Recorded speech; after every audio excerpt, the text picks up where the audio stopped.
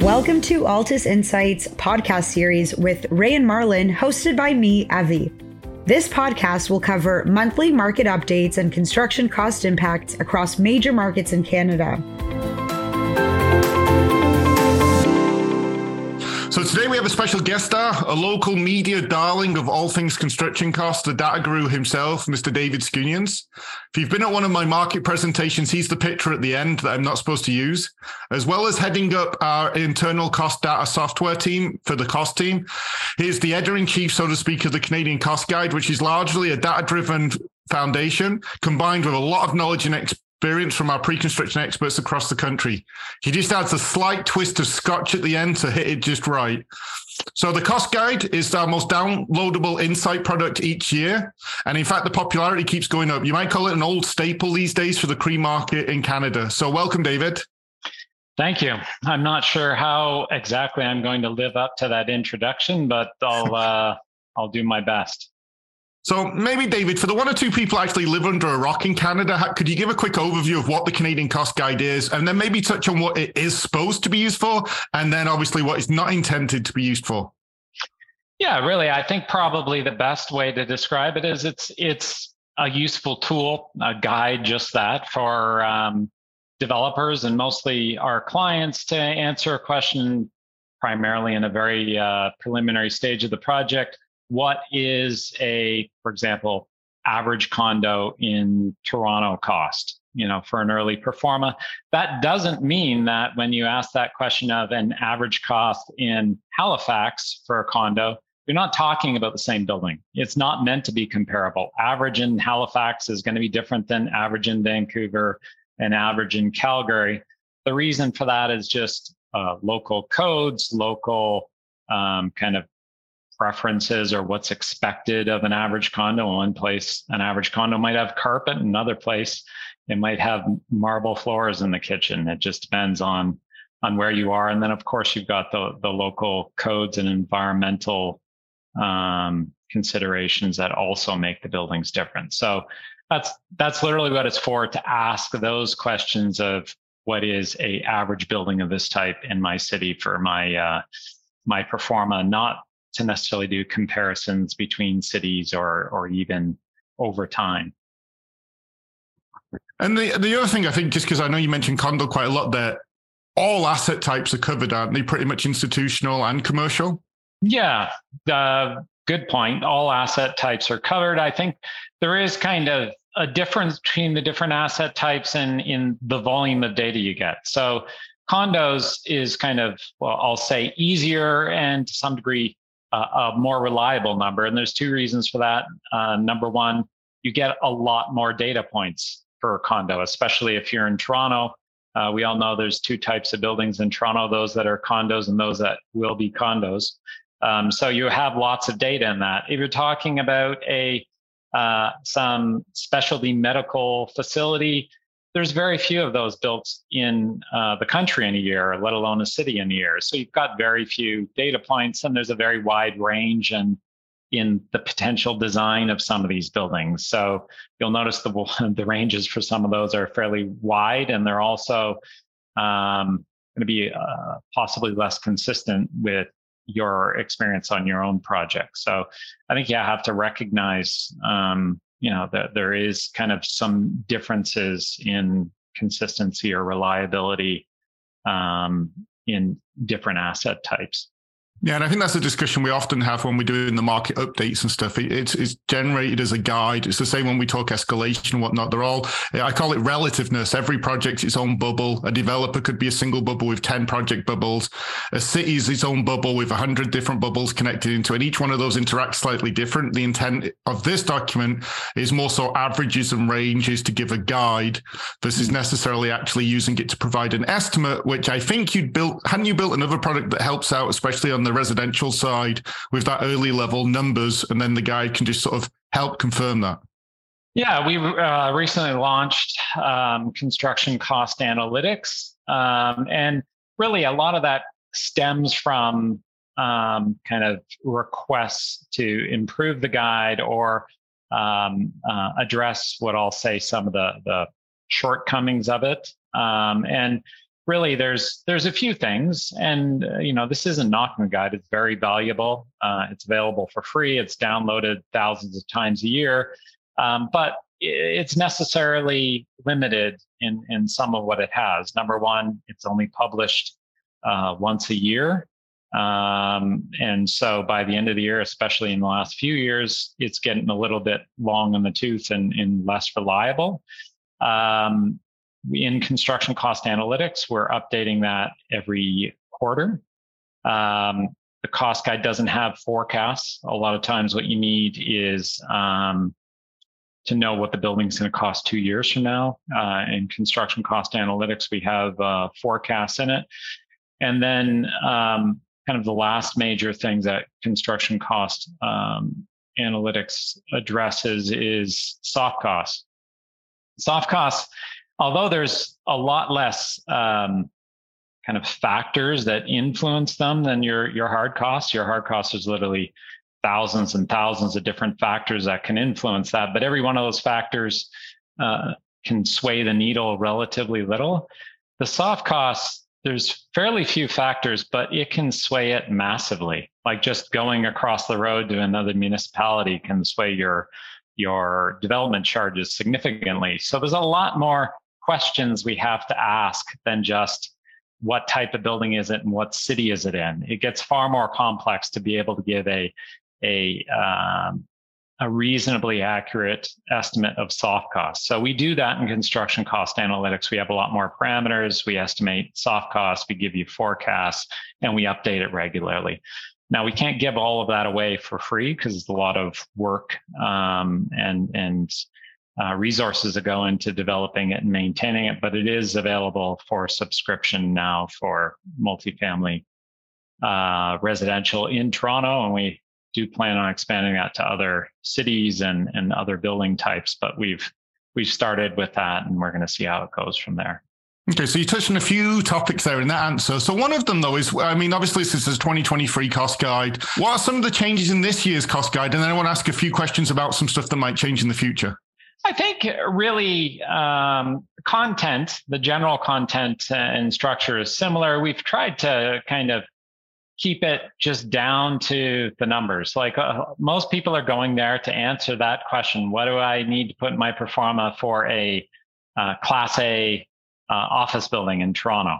So, we have tried to kind of take out a lot of the fluff and just get down to, something that's the meat of it.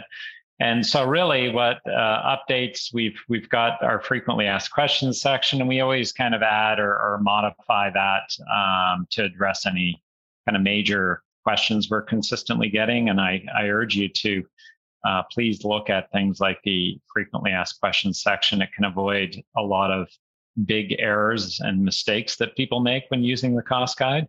And then, of course, we've updated the tables in there. The categories that we have are relatively consistent. The only minor changes we made, there's a couple of asset types that we took out. It was just they were too specific. There was too wide of range that the number would basically be so wide it wouldn't be useful.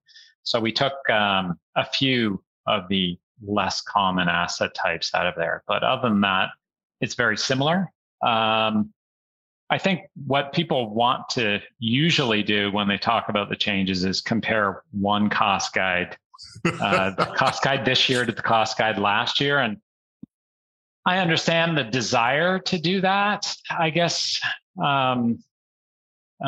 sometimes there's some misleading conclusions people draw from doing that. It's really not designed to be a measure of cost escalation. It's not designed to index, Toronto to Vancouver. As we already talked about, you're not necessarily even talking about the same building. A average building in an average condo in Vancouver is not the same as the average condo in Halifax. They're just totally different markets with totally different revenue expectations, and therefore the underlying building of what average is in those cities is different. So I think people get into trouble trying to compare over time or compare between cities, and we do have other products that do that. We have a construction cost escalation report. We just set up specifically to compare escalation and to define the scope of what's in escalation versus design change. So I'd just be careful about the temptation to do that with the cost guide. Yeah, I think me and you especially over the last few years have been living and breathing construction escalation. We're talking to stakeholders, both formal market presentations, informal questions on, I'd say it's multiple times a day. And I often find people refer back to, say, Stats Canada, or even when people are doing their own cost guides, that there's other ones out there. A lot of people rely a lot on Stats Canada. And when you look at the cost escalation information, the charts are a little interesting, I would say. Yeah. How reliable do you find the stuff that comes out there? Again, without being critical to Stats Canada, it seems iffy. Yeah, I think Stats Canada's data is reasonably good when things are consistent. Over the past couple of years, I don't know, there's been some really wacky things in the Stats Canada numbers and seen some pretty big differences versus our own data. I think the recent one that came out, I looked at again, condos in Toronto. Those are the ones that definitely there's the biggest volume of data to be had, and we see tons of information there. So we're highly confident in our numbers in that. And like Stats Canada in Toronto in the past 2 years, so 2021 and 2022 combined, they're saying a high-rise apartment building in Toronto increased by 41% in those 2 years alone. And there's a couple of red flags there. Well, three. Number one, that's quite a bit more than what we were tracking. It was very high, but it wasn't 41%. If it were 41%, like developers' profit is not nearly that high. So if it were 41%, there would be exactly zero new projects started. And if it were 41%, we would basically see carnage. The whole industry would have collapsed by now at 41%. The revenues haven't kept nearly that pace in order to not send everybody bankrupt. And the other kind of odd thing that you see in there, you start digging into the numbers of where this cost escalation they think is coming from, and you look into the trades. Last year, they're saying that Division 3, which is mostly your formwork, but also your rebar and your concrete supply, they're saying it was 29% for an apartment building in Toronto last year.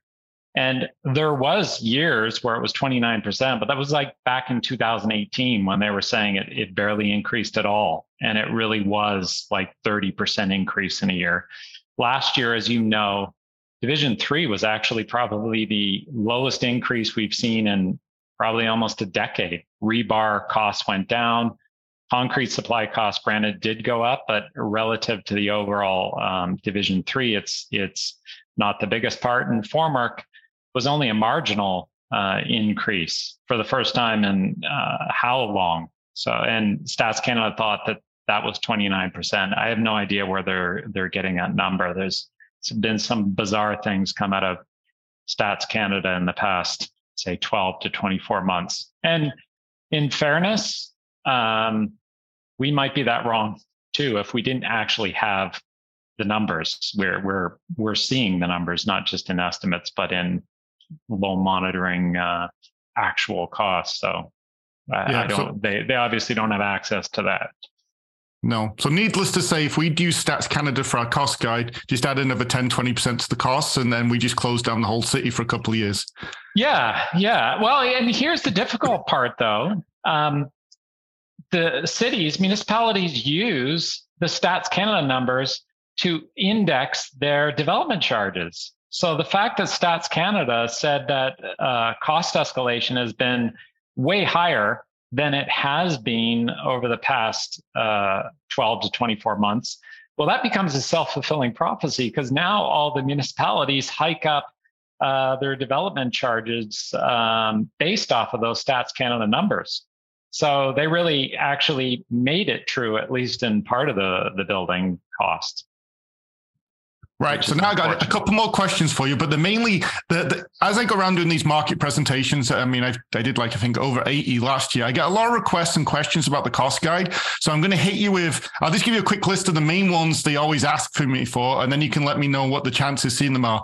A lot of requests for the mid-year update. I think you mentioned a little bit like the cost escalation reports get updated. I've been asked for regional versions that go down to the city level. So in Ontario, it's not just say Ottawa and Toronto. We actually get a few more of the cities spread out. Even breaking up Toronto has been a request. And then the biggest one I'd say over the last 3 or 4 years is, are we going to do a US version? Obviously, we've been expanding into the US. We do quite a lot of work in the US. When's the cost guide for the US likely to come?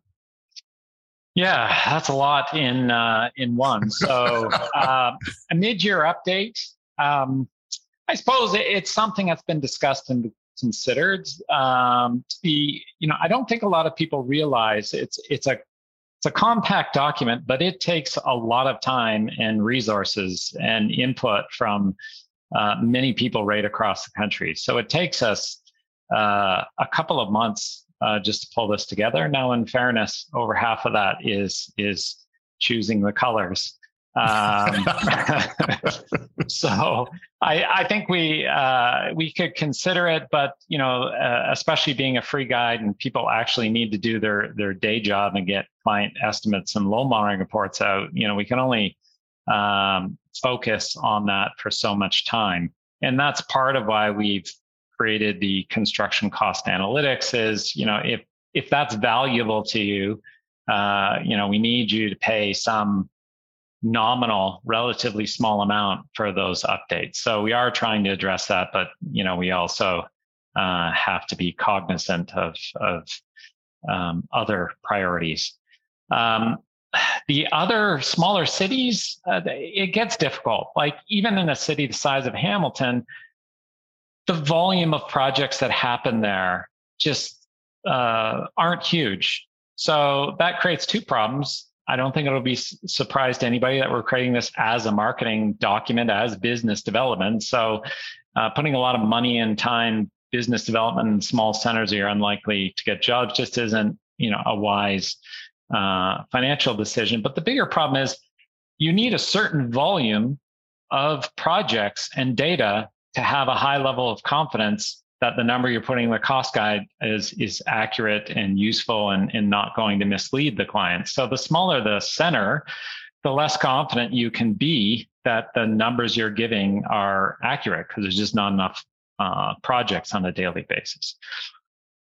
So a lot of clients. Yeah, sorry, go ahead. No, I was going to move on to the last question. So finish off the thought, and then we'll go into the last question. Yeah. Well, the other question we get related to that is, can you just give us some sort of index? How much should I adjust Toronto to get to, some other secondary market outside Toronto? The problem you end up in there is you can't have one number that represents all building types. You may very well be in a situation where if you're going to build a 40-story apartment building, it's a big premium versus Toronto because you got to bring in trades from Toronto. Whereas if you're going to build a 3-story wood frame townhouse, it's less expensive than Toronto. So you can't have one number that's going to represent all building types. There's your problem with an index. It can actually be more dangerous than helpful unless you're going to go through a lot of work in order to build different indexes for different building types. Yeah, and I still remember that's why we ended up having to get rid of it, because we ran into a scenario where one of the government departments was trying to do that to justify the cost, and it was actually giving them the complete wrong answer because it was the numbers that were in there weren't representative of that specific asset, which I think at that time was jails or courses, something very, very specific and unique that was actually much more expensive in that location, whereas the guide was indicating it could be a lower cost. So it's one of those things that people ask for but causes more trouble. So the last question is, both yourself and myself, we get a lot of interesting questions about how to use the cost guide. So if you got like a best tip on its use, or the most common question you get we could answer that covers off a lot of the questions, and I know we've had some that are really quite spectacular down to the more usual ones that you'd expect anyone to ask. Yeah. So I guess number one, I'll say don't use it to substitute an estimate. If you have a set of drawings that you can do kind of more than measure just the floor area of the building, and actually if you have a set of drawings, you measure the floor area of the building, you can measure a whole bunch more things like the facade. Like even at that point, you should be doing something more than just a cost per square foot. So don't try and replace an estimate. But there's really 2 times I think that it's useful. And we do describe these in the guide itself. Number one, in the very early stage, the very early performing, you don't even have a set of drawings yet. You just know, I want to build a building of this type that's approximately this size. And if it's residential, this many units. And if you don't have anything more than that, the guide is the best you're going to do. You can't measure anything. You can only do a cost per square foot. So definitely do that.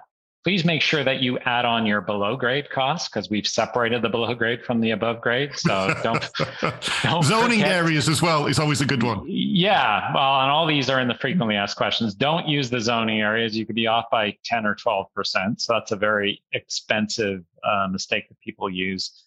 If you want to use the guide later on while you're developing your design, I think it's still useful. Say you get an estimate from a third-party contractor and you only have, say, one price. To go back to the guide and say, the contractor's telling us $5,000 a square foot, and Altus thinks it should be $500.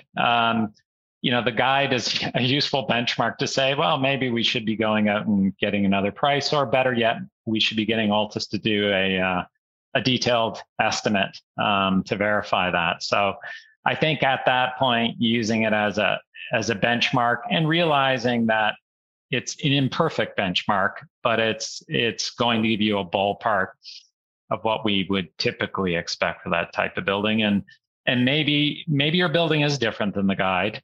And there's a very logical explanation for that, but it's a good place to start. And if there's a red flag, dig deeper.